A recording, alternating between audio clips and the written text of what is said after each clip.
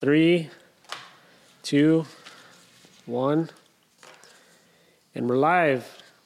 What's up, everybody? Hey. My name's Charlie. For those of you who have never seen my face before. And I'm Nathan. Yeah. We're the co-founders. Sorry to show you the faces. Yeah. We're the co-founders of Sightbox. So if you're not familiar with the agency, give us the... Yeah, we're in our studio right now, but give us the 30-second version of it. So we are a branding agency that is focused on startups. So we work with a lot of tech startups and some later stage startups, but mostly in the tech field, bringing them to market. Yeah, and the reason we're on camera today, we've got another podcast where we just chat about random stuff, but we had a bit of an experience. I say we, but me mostly, I guess. I brought this up this weekend. Charlie's inspired. Yeah, I'm always inspired by something. So this might actually be dropped in LinkedIn. So if you're seeing it on LinkedIn, hang on with us. Keep watching or listening, whatever. So what we wanted to do is talk about something a little bit different. So I go to church. You go to church. I go to church. Some of you go to church. That's kind of irrelevant, but that's a place where I get inspired, like quite a bit. You know, you'll get a speaker, I'll bring a message. And what I typically do when I hear a really good one is I think, how does that apply to my life in other ways other than spiritually, meaning business-wise? Yeah. And there's a lot of parallels and a lot of these messages that apply to business. So I've written notes, over the last couple of weeks, and I just wanted to talk about them, see if some of you out there are entrepreneurs or, it doesn't matter if you're, in an organization where you lead. There's probably some parallels that you can get from this as well. So this is a new series. We don't know what we're going to call it yet. It's sort of like the Sunday special, but on a Tuesday or whatever. Yeah. It's Tuesday. Yeah. That's, in essence, what we want to do is we'll get inspired and recharged on a Sunday, and then on Tuesday, whenever we get together, we'll talk about it and see if there's anything parallels out there that we find that maybe can be beneficial to you. So, and if you've got any of your own, or if you relate to any of these or have any comments or feedback, please just drop them here in the comments, specifically in LinkedIn, because there's a lot of business people, a lot of entrepreneurs on here, a lot of managers, people that lead, that may get something out of it. So Yeah, absolutely. And just a little background too, sort of one of the things that also brought Charlie and I together as business partners was our faith. And so yeah, true. It was definitely something that we aligned on. And, I'll be honest, in my experience in sort of the marketing advertising world, faith and specifically Christianity is sort of a touchy subject. Yeah. So, and there's good reason for that. I mean, there's a lot of good examples of Christian examples out there of living, and a lot of bad ones. So I get that. So, but just as a disclaimer, this is sort of, this is us just sort of talking about it, what sort of speaks to us. We don't speak for the Christian world. No, per se. Absolutely. Yeah. But we're just these are sort of observations and things that sort of stood out to us, and things that we thought were sort of relevant, not just in our faith life, but in our business and working with companies and for ourselves. So for sure. So let me just dive in here to some of my notes. Yeah, go for it. You talked about us getting together. So the quick backstory is I went on my own 2011. That's when I sort of ventured into entrepreneurship. And I took the leap, yeah. Swallowed the red pill. The red pill, whatever it is, yeah. But what I find interesting is that I actually, in the beginning, prided myself on sort of like this, what we called solopreneur. Mm-hmm. I thought I could do it all, one-man band, only I'm accountable to me. I do what I want. You know what I mean? And And it felt good in the beginning. And then after a little while, you plateau and you start to realize that that's not the way it's meant to be. That's not to say some of you out there that are riding Lone Ranger aren't going to succeed. That's just to say, I guess for me, that I didn't realize what I was missing until we got together. Yeah. And then I convinced you and I pulled you out of the matrix. Yes. It was this whole like two are better than one. Yeah. Right. And part of what I learned this weekend was just this theme of community. Right. And if you really think about it in all aspects of life, it's really humans are designed to be in community. Mm-hmm. That's the way we were designed. That's the way the animal kingdom works, nature, right? And there's so many parallels there that for me, a light bulb clicked and it was like, yeah, it wasn't until there was two of us that we started to really, blow this business up, in our own way. And that really connected with me, the sense of community. So I would say, if I could encourage, if I can speak to the solopreneur, you don't have to go out and find a partner, get in a group, an entrepreneur group, go to meetups, expand your network of people you work closely with.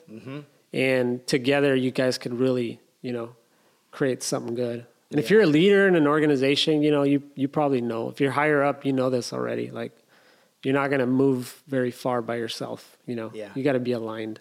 Yeah. And in community means, you're sort of in sound mind, sort of, and have a common goal. Yeah. Right? Yeah. So I think that's what I got out of that. Yeah, absolutely. I mean, it's a lonely world. It's a lonely path, I mean, you're essentially just saying, like, I'm going to go, and when they say go on your own, like, go on alone is almost more like it. Yeah. And so it's scary. And I'll be honest with you too, like when, I was working in ad agencies for 15 years, and there were moments probably every other year or so where I just got this urge. I was like, I'm going to start my own thing, I mean, I was really sort of blessed in the beginning to work for a lot of agencies that the founders still were there. Be it design studios. I mean, the guy who started it's there. He's still working. He's got a corner office. He's still doing it. Even to ad agencies like the Richards Group, where I would, interact with Stan Richards almost on a daily basis. So I sort of saw that and I was like, well, okay, so I could do this, but how, right? How do I do it? And to be honest, at most agencies you're at, the idea of starting an agency, you really don't have those conversations. Or if you do, people are like, yeah, that's maybe for later. Or you'll have creative teams that go and do it. I mean, that's how sort of like Wyden and Kennedy started and stuff like that. So you have these sort of spin-off things that happen once in a while, but it doesn't happen every day. And so, I had talked about it with different people throughout the day, throughout the years. But no one was sort of crazy enough to sort of take that dive, to say, take that leap and say, let's leave it all. Let's try this and build something. But without someone else, I just didn't have the gumption to do it, didn't have the confidence to just go out and try. And so it sort of, I laugh sometimes because it took someone who kind of wasn't in that world to kind of pull me out of it, and say, Charlie's like, let's just do this. And so anyway, yeah, that's been kind of my journey, and it's been an interesting one. It's, anyone you talk to about doing startups and doing, entrepreneurial stuff, it's crazy. It's scary. It's pretty white knuckle. It's a white knuckle sport. So anytime you can have someone there to kind of help you when you're down, you need that. And that's sort of been our partnership too. I think luckily, whenever one of us is sort of in the dumps, the other one's going to sort of instinctively say, hey, snap out of it and it's going to be all right. We're going to get through it. And so that's a good thing. And like you said, Charlie, you don't necessarily have to have a co-founder, a business partner in that way. You can always have a mentor, someone who's there to do that. But someone who's there to really be there with you, understands exactly what you're going through. That's key. That's key. And like you said, in some ways, I think we're designed that way. Absolutely. I was actually trying to look up, I may have wrote the wrong notes here, but there was something here that that I wrote down. And again, I'll put a disclaimer on this. Like, don't, I realize there's people out here that don't, have the same faith we do. And that's fine. Like, sometimes scripture, people can interpret it different ways. So, some of you, faith is something else. And we're trying not to get too religious here, right? But these are parallels we're trying to draw is basically what we're trying to do in the themes here. But anyways, that the community piece is just like, it's a word that doesn't really get used in business, right? Much. Not much. And so I'm curious to see what you guys' thoughts are. But like I said, for me, it's just teaming up and getting stuff done, and startups too. If you're a startup founder, it can be frustrating. We have a startup, and even we've struggled as two to get that thing launched, right? Because we need to align ourselves with, the right people, and it's difficult, but definitely we know we're better off as a unit than alone. So sometimes two can feel like one, right? In some instances. So there's that. If you don't mind, I'll jump to sort of my next note here. So a few weeks ago, or a couple of weeks ago, and I'll put the name, depending on where you're watching this, I'll put the name of the speaker just to give him props. But I heard this concept of the changeover box. Have you? Yeah, you were talking about this. That, yeah. So those of you that are familiar with what would you call it? Relay racing. Yeah. There's this thing called the changeover box, and essentially what that means is there's this sort of, I don't know if it's actually drawn in the track or not, but there's this area of the field where the runner is coming back with the baton full speed, and then the next runner is taking off full speed. Right, waiting. And they have to, they're waiting for the handoff, and essentially they're moving as fast. They're both sort of aligned in a way where one has to hand it off and one has to take off without any lag, right? And transition smoothly. And they have, and they say that if I'm quoting this correctly, that races are won or lost in that box. I mean, literally gold or no gold. Like, races are won or lost in that box. And then I started thinking about it, and how does that relate to business? Everybody's kind of on a race, whether you're in a marathon or you're in a sprint.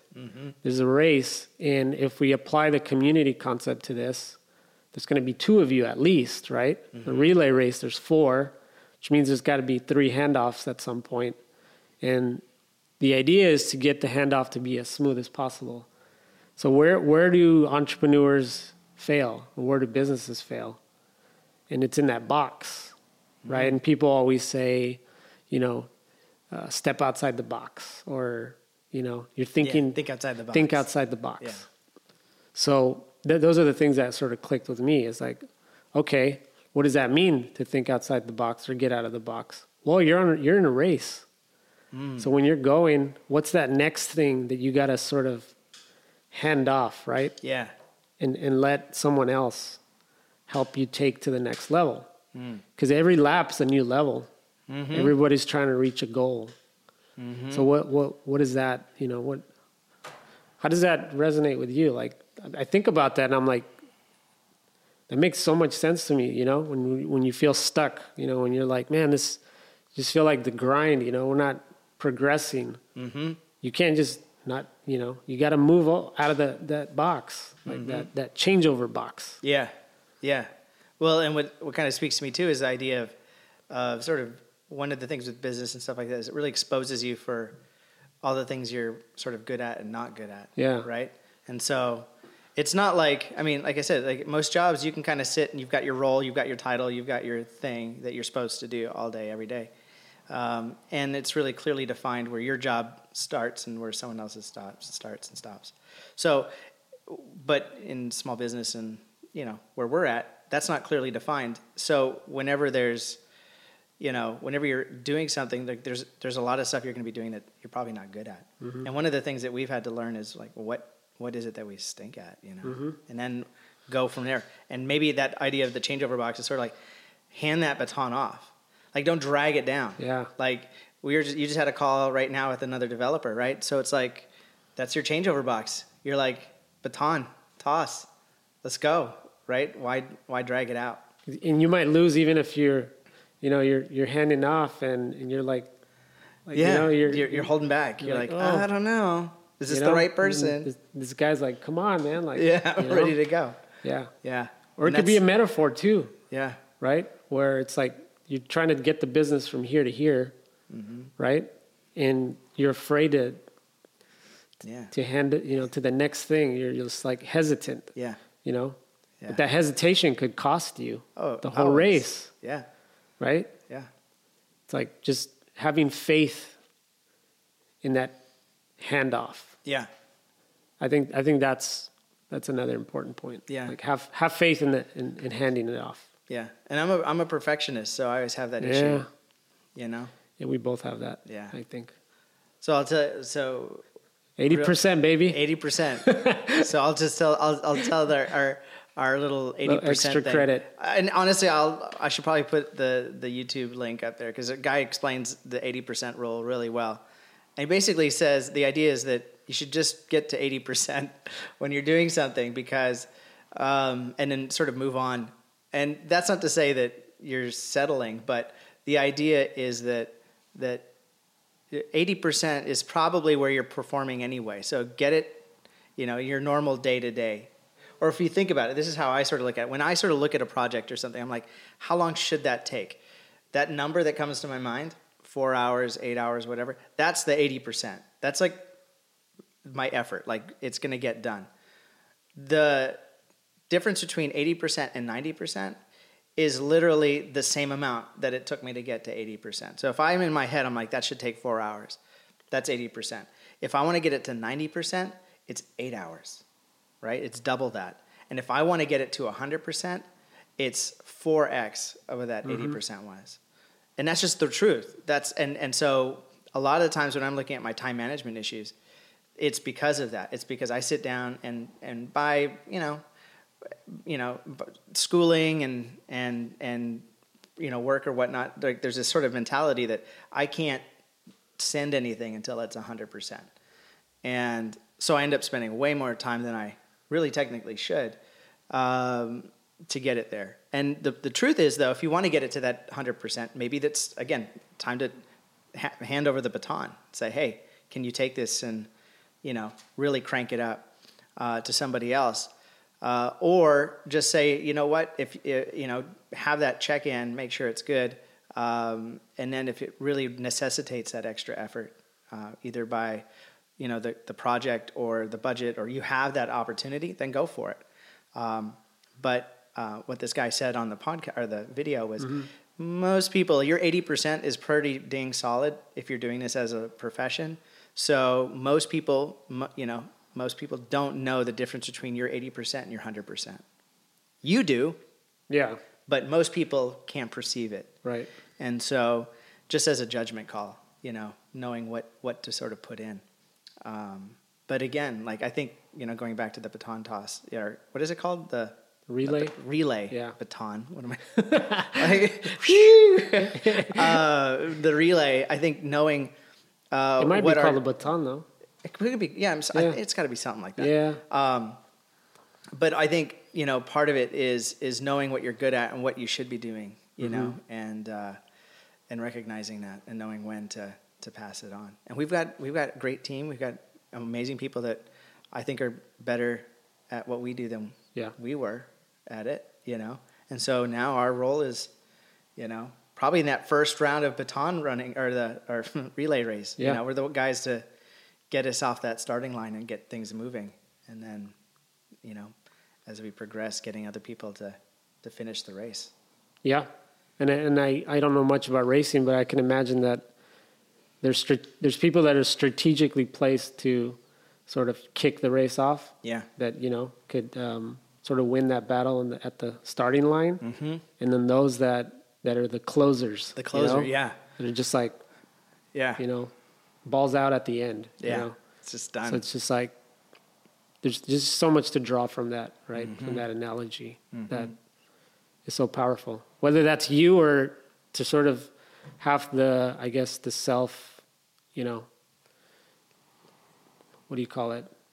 Awareness Yeah. to know if it's you or not, or to sort of find someone to align yourself with that is potentially that closer, you know? And sometimes ego is a big part of some of the reasons we get stuck in that box as well.